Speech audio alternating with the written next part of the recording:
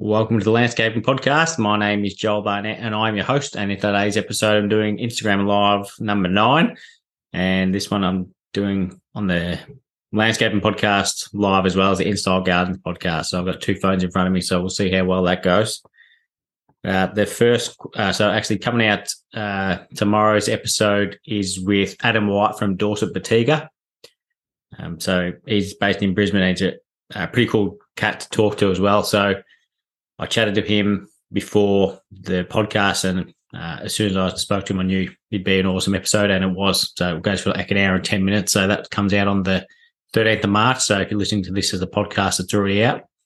But that's a really good episode and awesome guy to follow. So if you've got any questions, chuck them in down the bottom. I'll keep my eyes on both phones and see as they come up. Fair chance I'll get confused, so I apologise in advance. The first question is from the Planet Space. I've been told a quote should be split around 50-50 for labour and materials. Does that theory have any merit? So I would say it doesn't. It's just like an old wives' tale, because I sent a message for a good example. If I was doing, say, 20 square metres of paving, so if you were using 800 by 400 bluestone, say 20 mil thick, the cost of that isn't too much more expensive than what crazy paving is to buy. So let's say your materials to buy are pretty similar. Might be $10 a metre difference, so $200. But the labour for say 20 square metres, you could do that in 2 days. You could lay it and grout it if you were doing the 800 by 400, whereas it's going to take 6 or 7 days to do the crazy paving. So 3 times the amount of labour for the same area of paving. So that's just one example, but there's heaps of different examples you could use. Like it depends on the access, the cost of the stone that you're using. You could use, like another example, paving. If you use it, you could be using 800 by 400 bluestone, which is one of the cheaper natural stones, and compare that to some sort of fancy limestone or imported stone that might cost $200 a square metre. So the materials in that are going to be a lot higher. It's not like sometimes you might look back when you do a quote, see out of interest, see what the ratio is for the labour compared to materials, but there's certainly no hard and fast rule on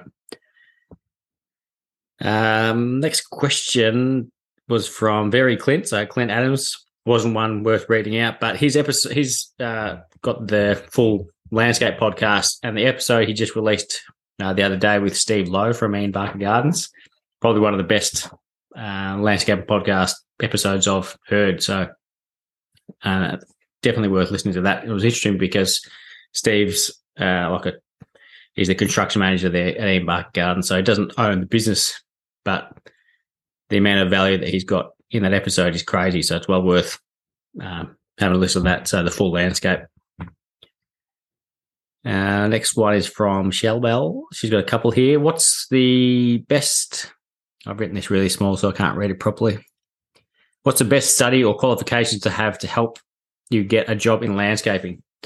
So I think the best thing to have to help get a job in anything is passion for it. So it doesn't matter what sort of paperwork you've got, but as long as you love what you do, that's what someone's going to care about more.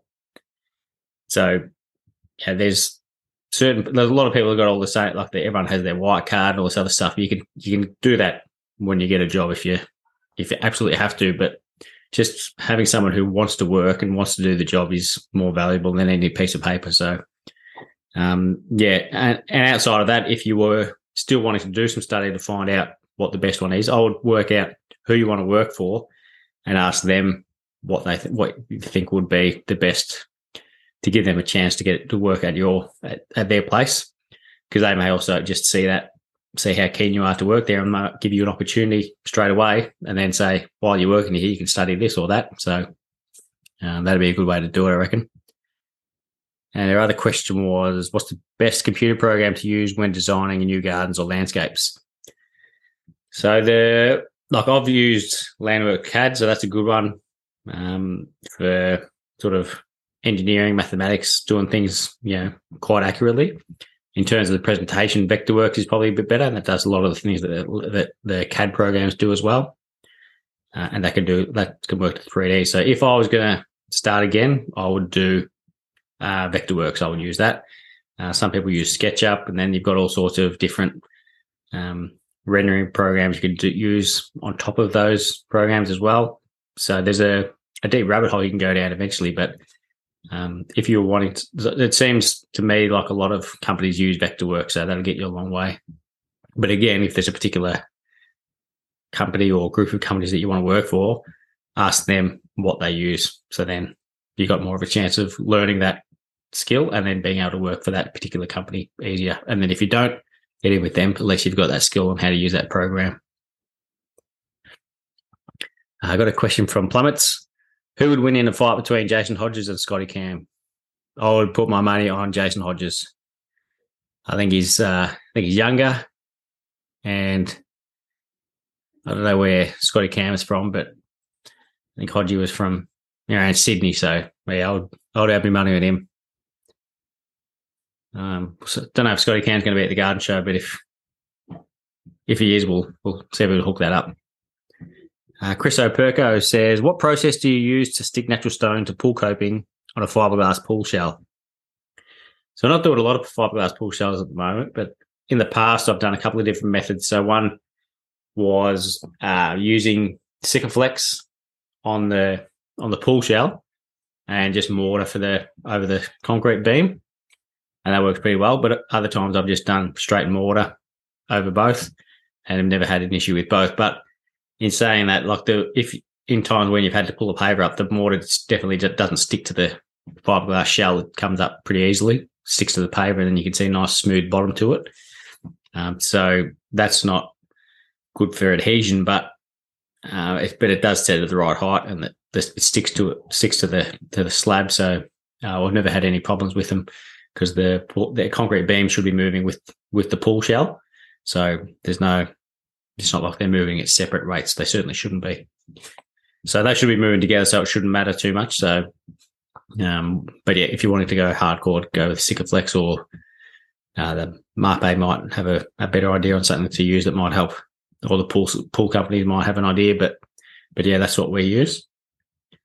Leaf by Leaf said, "Do you have your missus working on the books, or do you try to keep work and life separate?" So my wife doesn't have anything to do with the business, doesn't care about it either. And yeah, that works well for us. I like working with numbers, and I like the accounting side of things. So I'm happy to do that myself. I don't need or want someone else doing that.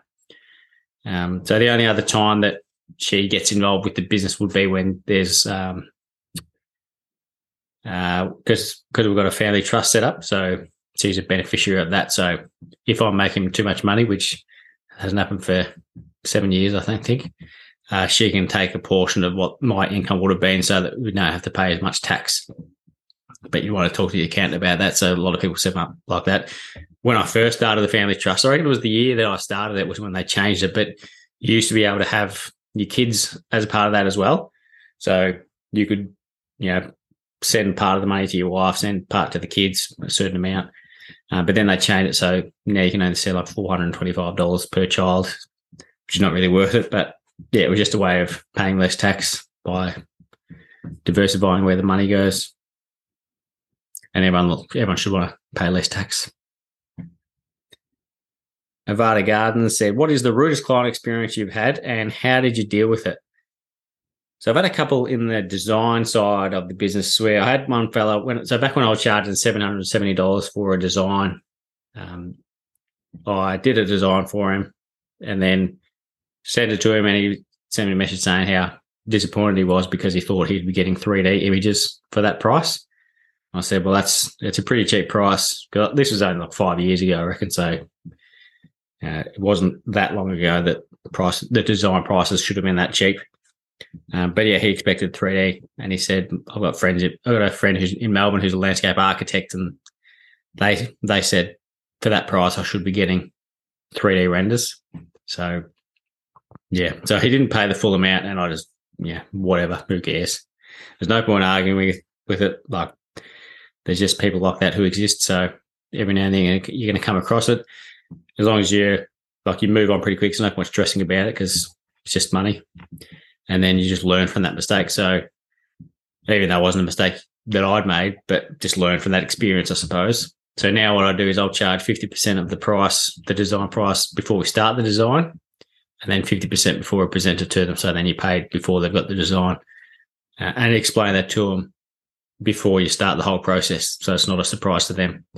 Because I've had people just recently actually, I said all that, we went out and measured up the job, and then everything was all good. Asked them what their budget was, and I said it's probably going to cost a bit more than what you like, but we'll work towards that. And then I sent the invoice, and then hadn't paid for a week, so I followed up saying, "Yeah, are you happy to go ahead with the design?" And they said, "No, we're not. Our budget's probably 12,000 or 15,000, so can't proceed with that." So if I hadn't have charged that deposit up front and we just started the design, then that would have been a waste of time as well. We would have done the design and then they wouldn't have gone ahead with it anyway and wouldn't have paid for it. So that's something from that initial rude client where I learned from it. So once bitten, twice shy. Next question is from Greenco Landscapes. How hectic is that good breathing mask you have? Is it good? Is it cool enough? So that's in relation to a few reels I've been doing where I've been cutting natural stone. So I've got a full face mask respirator. So it's from 3M, and I think it's the model number's 6,800. Don't know what any of that means, but it's like a full face mask with the clear shield on the face, and then two filters. So they're changeable filters. So probably just about due for a change actually, but that's just so you're not breathing in dust, and it's protects your face as well and your eyes. So yeah, I love it. Costs about $400 when you include the filters, but then the filters might be $20 to replace every. Depends how often you use it, but if you're using it full time, it'd probably be, I reckon, maybe once a week you'd change it, but that's full time for a week, so you get a fair bit out of it. And don't quote me on that. You're better off changing it too much than not enough. But yeah, I haven't used it on a hot day, but I haven't had any issues. Like, you can breathe normally in it.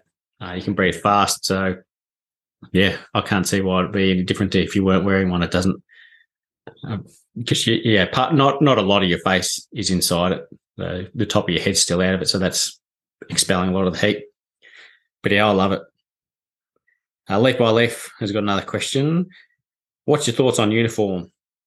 Is it necessary on a building site? And more importantly, what's your thoughts on track pants in winter? For drop kicks only, or? So start with the track pants. That's for drug dealers only on site. But in saying that, I did wear tracksuit pants. I don't know, was it last year or the year before maybe? So I had an operation on around my backside area. So I was supposed to be at home resting, but needed work to get done. So I was just on site, but I couldn't wear anything other than tracksuit pants. So, and I'm not a drug dealer. So there are exceptions when they're acceptable on site, but not very often. And in terms of a uniform, I love uniforms. So I think it looks so much more professional than if you're not wearing it. Like you see a lot of concreters walking around in just a T-shirt and fancy coloured board shorts. That's, there's another, it makes no difference to the quality of work you're doing, but it just makes it look more professional. And maybe it does make a difference to the quality because you feel more professional, because you feel like part of a team. But yeah, and it's good for advertising. Just, yeah. And I tuck my shirt in as well. I don't make my staff do it, but that's something I do. But so I like to look professional. But in saying that, we've got a singlet, and I wear that a fair bit. So that's obviously not that professional, but at least it's a branded singlet. So it's got the logo on the front and the back, and they're all the same. So I think anything with your logo on there makes a huge difference with how professional you look. And and that's like the word of mouth is the best way to get work, and that's one of the things that contributes to that is the professionalism. Desert Flower Landscaping said, what was the highlight of the podcast we did together? I did say to him that it was the end of the podcast because it was over with, but I was only joking, obviously. But the first few minutes was a great start because that was I've done it a few times where when I start recording the podcast or when I start the Zoom call with the guest, I've got the Zoom recording automatically because I don't ever want to forget to press record because that'd be shattering to have a great conversation and realize I didn't record it, because you don't not only have to do it again, but I'd feel embarrassed and it just wouldn't be the same. I feel bad enough taking up people's time anyway without having to do it twice and say all the same things again. So it records as soon as the Zoom call starts, as soon as I started on my end.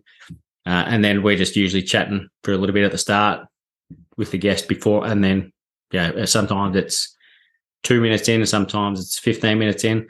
The episode with Adam White this week it was 20 minutes in before we started recording because he was driving around his property to get service. So it varies on when it starts, but the one that I did with Malcolm, we started, getting into value straight away before I'd started the actual, podcast officially.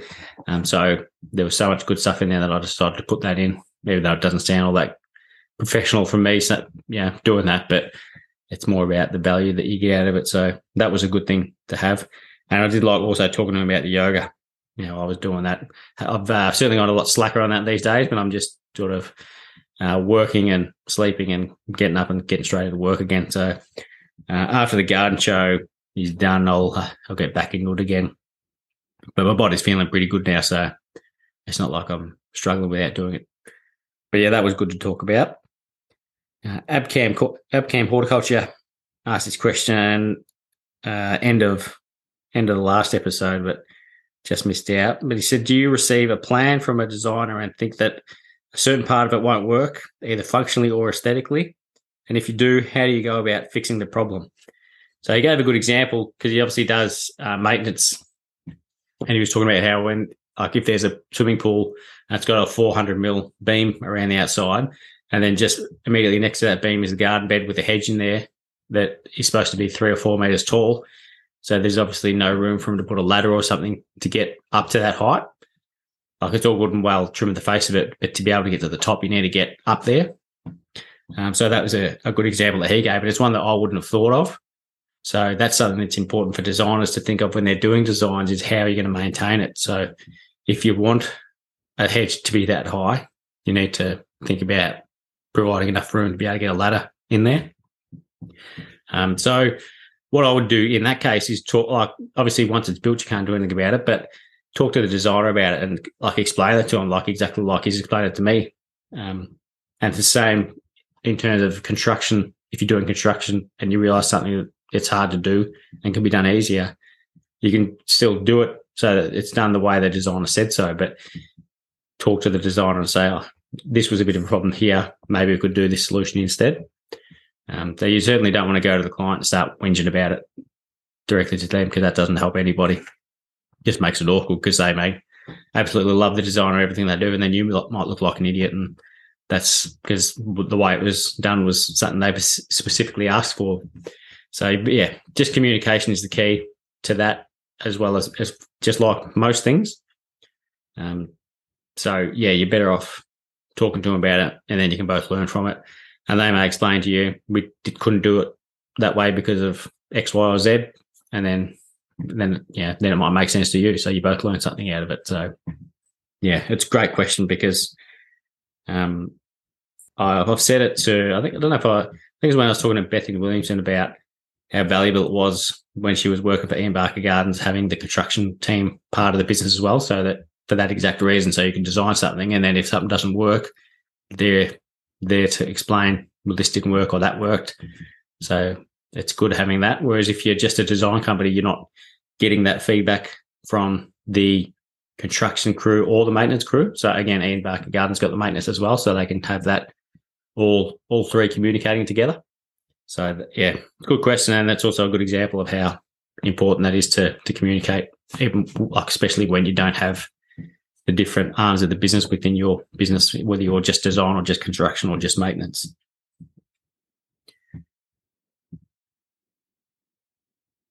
Next one is from Illawarra Landscape Maintenance. Do you think your landscaping skills and knowledge were established as an employee with established more as an employee with different companies, or do you think you've improved your skills most through your own business and work? So it would definitely be more that my skills have grown a lot more working for myself, but I've also been working for myself for a lot longer. So I was working for someone else for I think 5 years, and I've been working for myself for 13 and a half years. So just purely by the weight of numbers, I've learned more in that 13 and a half years than I did in the 5. But in saying that, I was horrendous when I started landscaping as an apprentice. Knew absolutely nothing. And everyone I knew thought it was weird that I was going into a trade because I just had no, there's nothing about me that was saying that I would have gone into a trade. Don't know what they thought I would have been doing, but I'd worked in hospitality before that, so I just assumed that's what I was going to do. So I did like working in bars and that sort of thing, but more restaurant bars. But yeah, certainly not anything trade related. And then on my first, actually when I was at school, I was doing graphics in year 9, and the teacher told me that I shouldn't do it in year 10 because I was that bad at it. So he didn't recommend that I go on with it. So I was certainly no good at the artistic side of things. And then in woodwork, I used more putty than anybody else because all my cuts were horrendous. I was really bad at it. So, and then electronics, I did that for one day, and didn't make any sense to me. I had no idea what I was doing. So I had no idea what I was doing at all when I started landscaping. Literally hit my thumb with a hammer on the first day, and just thinking, what have I got myself into? So in terms of what I learned, like if you put it into 2 5-year periods next to each other, I definitely learned more as an employee than what I did in the first 5 years of business. Because in the first 5 years of business, you're sort of just doing stuff you already know and kind of building that, establishing the business as your own. You're not doing a lot of new things like I do now, like expanding your skill set. Like that's how I was doing it anyway. So going from 0 to what I learned at the end of my time as an employee was definitely a lot more than from year 5 to year 10. That's just purely landscaping skill related. There will be a shortish one this week. Still going 23 minutes, but this one's from Jaden at Weber Landscapes. What do new employees say when you tell them that you don't have any breaks during the day? That's the interesting time for that question because we'll talk about that again in the episode with Adam White that's just coming out. But so when I have a new employee on, I'll tell them that that they can stop for a break if they want to. But obviously, if you can have smoking whenever you want, but if you stop for a lunch break, you don't get paid for that. So you're going to be here for the same amount of time. But if you stop for half an hour, you won't get paid for that half an hour. So you can do it, but it's just not something I like to do because I don't feel good after sitting down and eating for half an hour. So you can do whatever works for you. And my guys bring food and they eat during the day, but it's not like a formal sit down where everyone stops at the same time and sits down and chats for half an hour that turns into an hour. So there's days where they have more breaks than not, and then there's days where they don't have any breaks at all. So it's just whatever works for you. So it's not that we don't have breaks, but it's just that they're not you set 15 minutes at 10 o'clock and then half an hour at 12:30. You just do what feels right for you, and it's not the same every day. So just whatever works basically. But when I do say it, when you put on a new employee, they'll agree to whatever you say anyway because they're wanting to impress at the start. So they just no one's ever kicked up a stink about it. They just their eyes get a bit wider and then they say, "Hey, no worries." And some people are fine with it and some aren't. But I guarantee you, it's a bit of a shock when you start doing it, but you soon learn that you can do a lot without having to stop and eat all the time. It's just about training your body, really. So that is it for today. So it is the shortest one, but some still good quality questions in there. So next week, what is today? Today's the 12th, so that'll be the 19th. That'll be so I'll be going to the garden show because I will start building at the garden show on the 20th, but I'll be going there on the 19th to start setting it up and getting the geo fabric down and marking out where things are going. So when we do this chat, this Instagram live next week, it'll be the day that I've been to the garden show to start setting out. So might have some more garden show questions next week possibly, but yeah, be looking to put it out regardless. So this will come out. This episode is I don't know when this will come out on the Thursday. We'll do the same thing again next week. So next week will be the 10th Instagram live. We'll see how we go doing the one after that, because that'll be during the build. So that could be a good one though. I'll be pretty exhausted by that Sunday, but it'll depend how we're going with the build, whether I am home in time, or if it's not going ahead, that means things aren't going too well, and I'm stressing about getting finished. But next week we'll be on, and then we'll go on from there. So thank you very much for everyone who put in a question. And if you got, I did put the questions up a bit late this week, but we still had some good ones. But if you have any questions that come up during the week and I haven't put the question box up, feel free to send me a message, and I'll add it to the list anyway. But thanks to everyone who added a question and for tuning in.